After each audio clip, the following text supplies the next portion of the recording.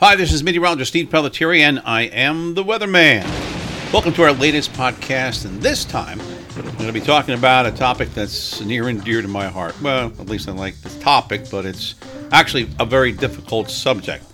The topic has become very easy over the past 10 to 20 years, well, at least easy to predict, but easier to understand and easier to forecast somewhat because of our improved weather forecast and model technology.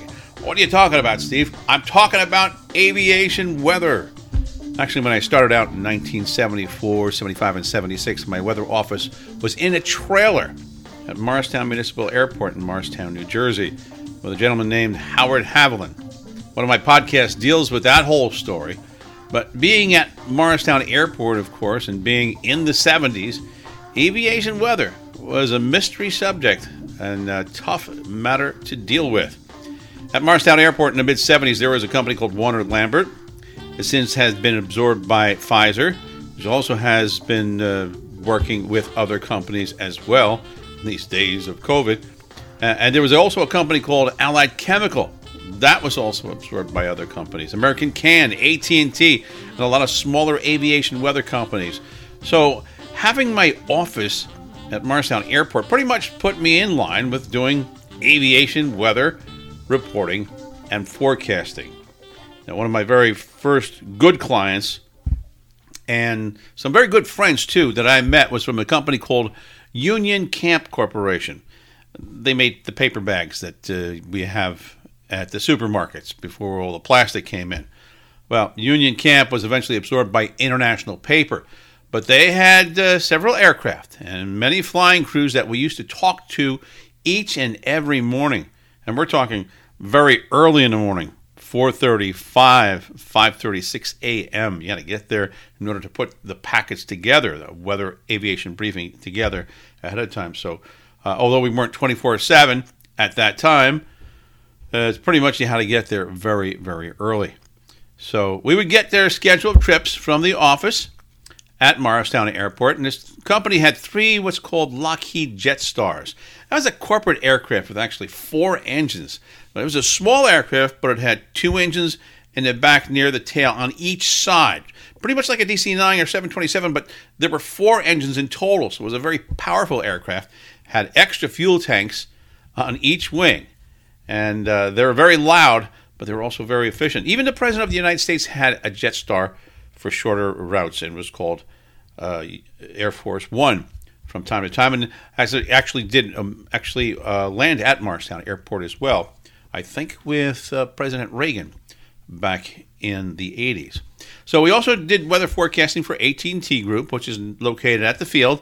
They had several very large aircraft called Gulfstreams and Falcon 20s and Falcon 50s, and various other aircraft to shuttle the many executives that were at AT&T at the time. Now remember, this is before the Judge Brown broke up AT&T into Verizon and all the other different companies and all the other things that happened. But they used to fly in and out of Morristown Airport on a regular basis because their headquarters was down in Bedminster and needed a lot of weather information, which was up to us to provide.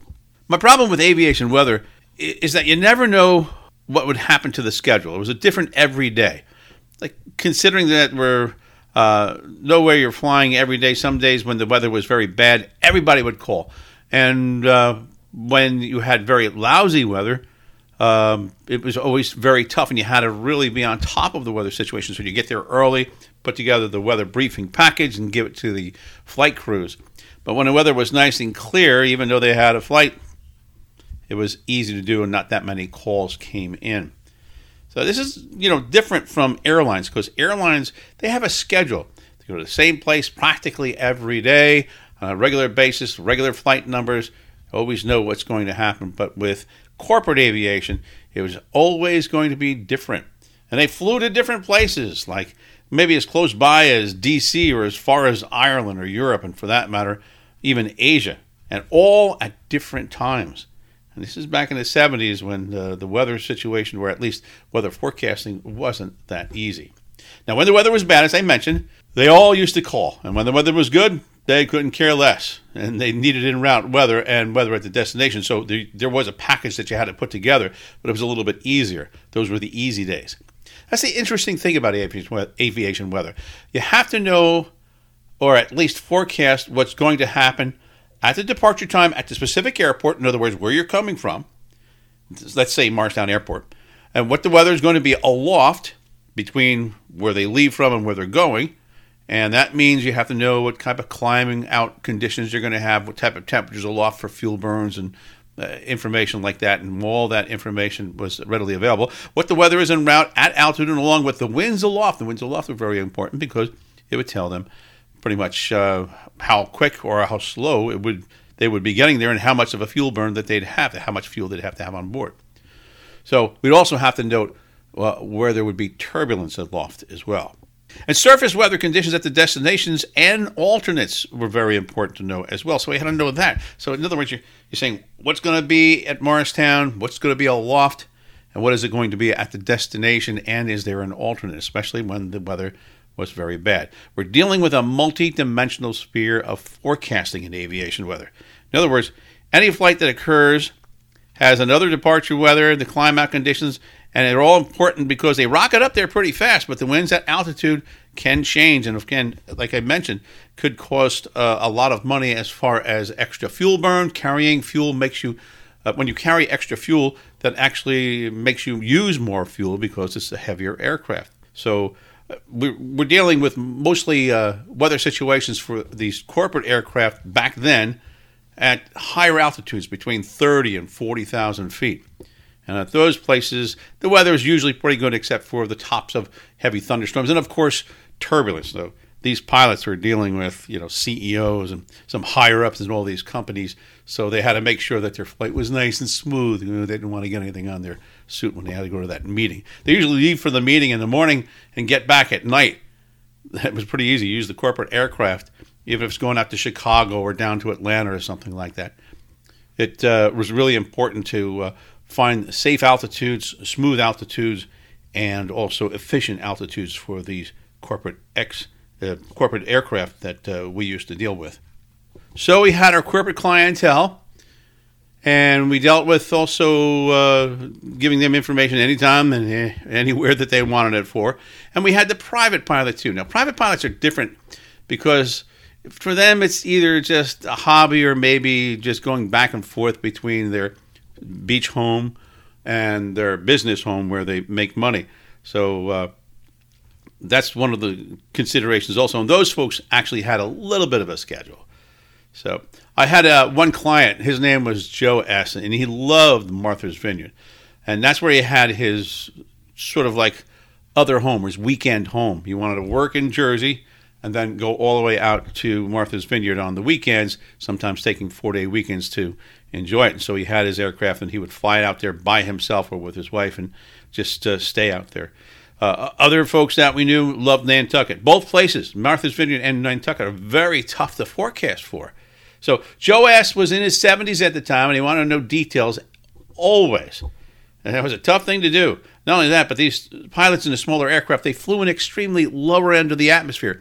Joe didn't have a pressurized aircraft, so he couldn't go above 12,000 feet. And a lot of times very bad weather and a lot of icing also occurs somewhere between, say, the surface and as much as 12,000 feet. So it's a much more difficult type of aviation weather forecasting. Pilots that flew in smaller aircraft flew in extremely lower part of the atmosphere, and that made it more difficult. So at the time I was working between the corporate pilot who flew high and fast and the private pilot who flew low and in a very active portion of the atmosphere that we had to do the forecasting for here, en route and at the destination. That's extremely difficult, and it was extremely stressful as well. They really make big demands as far as learning from your mistakes, anticipating problems that you may not know much about, so you had to do a lot of research. And this was back in the 70s. In the day, the main computer guidance models were horrible, absolutely horrible. So that's what we were working with in the 70s and 80s. But today, however, it's a different thing. Our models are much better, and we'll get to that in a moment or two. We are getting into the second decade of the 21st century.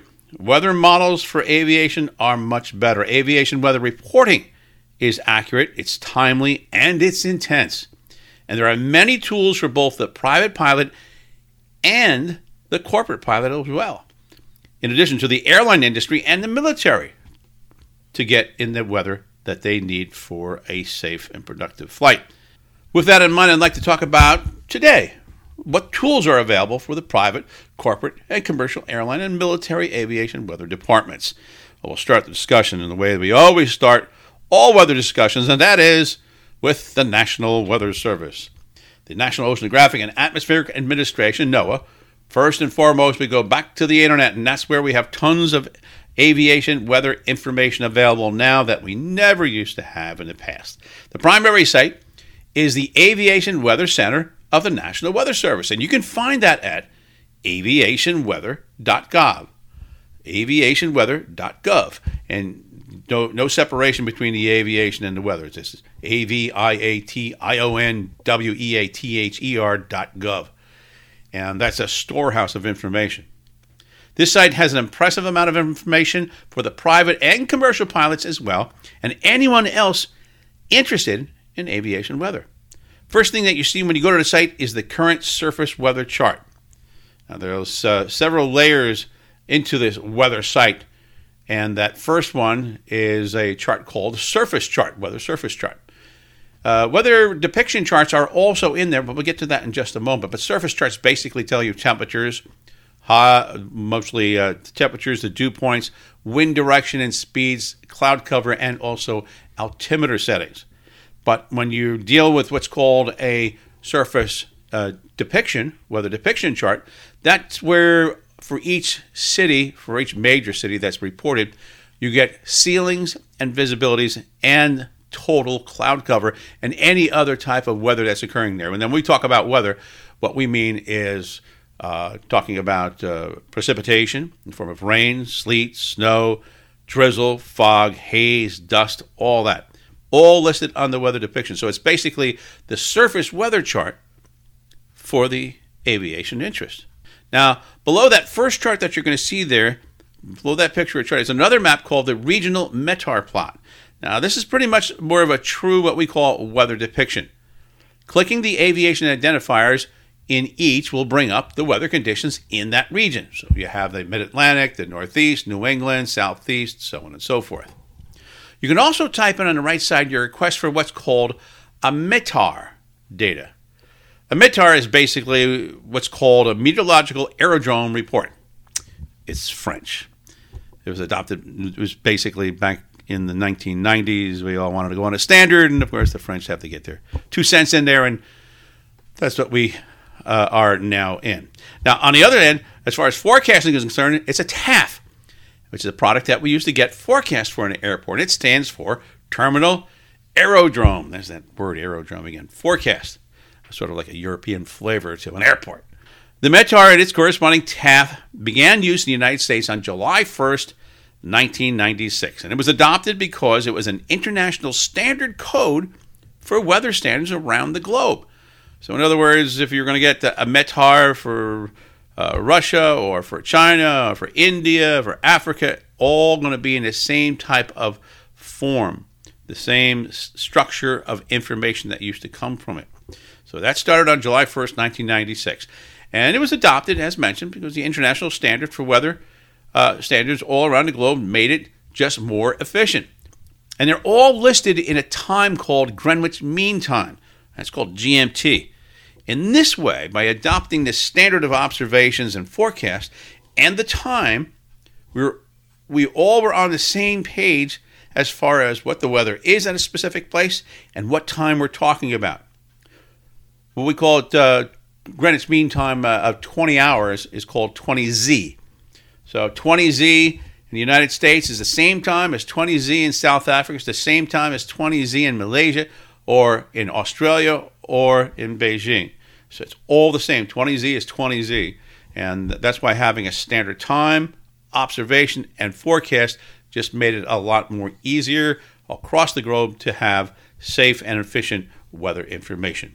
Now, I personally believe that the standard observation form that the U.S. had before 1996 was far more informative and far more accurate as far as the observations and also the forecasts were concerned. It was a little clearer, and the forecast used to be called terminal forecast, and they pretty much covered a 24-hour period, but it was just a little bit more detailed, I thought, and it was much easier. But then again, that's what I grew up learning, the terminal forecast and the actual weather observations in the U.S. form. But again, they are all gone, so that's that. Now we're using TAFs, METARs, and all other standards all across the world. Now, a lot of the weather observations that you can see on METARs are going to be taken either in three forms: by actual meteorologists, by FAA personnel, or by some type of automatic weather observing system. And the automatic ones are just not as good as what the FAA or actually what a meteorologist would report at any specific place. And that's because meteorologists tend to give you more detail that has to do with weather. The FAA is dealing with the aircraft themselves. They are trained to be giving you specific information as far as ceilings and visibilities are concerned, and winds, of course, and turbulence. But again, they're very busy because not only are you doing weather observations, but they're also talking as controllers to all the various aircraft that they are in contact with at that time. So METAR is taken either by meteorologist, FAA, or automatic. TAF forecasts, on the other hand, are not made for every airport. And the TAF forecasts come from the forecast office, the weather forecast office, and they are literally hundreds in the United States and, of course, around the world. And they all make TAF forecasts for their major airports. In France, they'll do it for Charles de Gaulle Airport, and for Heathrow in Britain, it would be the British Weather Service, and of course for Frankfurt, the German Weather Service there. And that's just as an example. Same thing in India, same thing in China, and also North and South American countries and in Canada as well. So they all make those TAF forecasts at forecast operations places, like in the United States, they're called National Weather Service Forecast Office. They make public forecasts, which are plain language. It's going to be a sunny day, it's going to be a rainy day, blah, blah, blah. But as far as aviation is concerned, they have to give the details of the ceilings will be this at this time, the visibility will be this up until this time, and then change because of rain showers, so on and so forth. So detailed aviation weather forecasts are a lot more complicated than just plain language forecasts, but they're all made at forecast offices. And the National Weather Service calls those National Weather Service forecast offices. And the closest ones to us here in Mount Holly, and also up to New York, and also up around in the Boston area and D.C. area as well. Now, those TAF forecasts are only made for the larger airports, and they're not made for every airport. So TAF forecasts are usually made for places where a lot of commercial airliners and major aviation interests exist. So in other words, in the Northeast, if you were flying from Andover, New Jersey to Central Jersey Airport in Middlesex County, you would have an observation from Andover, which is automatic. They get an automatic weather observing station there. And when you go down to Central Jersey, there is no weather information. You'd probably have to call the fixed base operator and ask them what the conditions are, and they'd probably try to give you a good idea, but it's nothing that's actually published. Now, if you were flying from Morristown, New Jersey to Caldwell, there are observations or METARs taken for both airports, but there are no TAF forecasts for both of those places. And finally, if you're going from LaGuardia down to Reagan International in D.C., there are excellent METARs and excellent TAF forecasts in both places. So the hierarchy of airports and the amount of iron that goes in and out of those places determines whether or not they're going to have a TAF forecast. Not all airports are served the same. It depends on how much aviation action occurs in each place, as mentioned. And this is true all across North America. Flying from Chicago to Denver, great weather info. On the other hand, if you're flying from Wings Airport in Philly to a grass field in West Virginia, you have weather info at Wings, but very little in West Virginia. So it gets difficult. And that's why aviation is a top subject on the private pilot's written exam. And we're going to talk about that private pilot's written exam aviation-wise in future podcasts here. But suffice to say, we have METARs, which tell us aviation-wise what the weather is at each city, and we have TAF forecast, which is expected at each city on a constant basis, 24/7, 365. Now, getting back to our website, aviationweather.gov from the National Weather Service, there are tons of other weather information available at that site, and they include advisories for pilots, And that includes SIGMETs, which are significant meteorological events in an area across a given flight path. And they have forecasts for both convection, and that's like thunderstorms and turbulence, which has a lot to do with temperature profiles aloft, and frontal systems working in and out of an area. Aviation weather forecasts not only deal with what the weather is, but what the weather is going to be at both the origin, en route, and at the destination. En route, weather deals with forecasts and observations of icing, which is extremely dangerous, especially in the lower end of the atmosphere.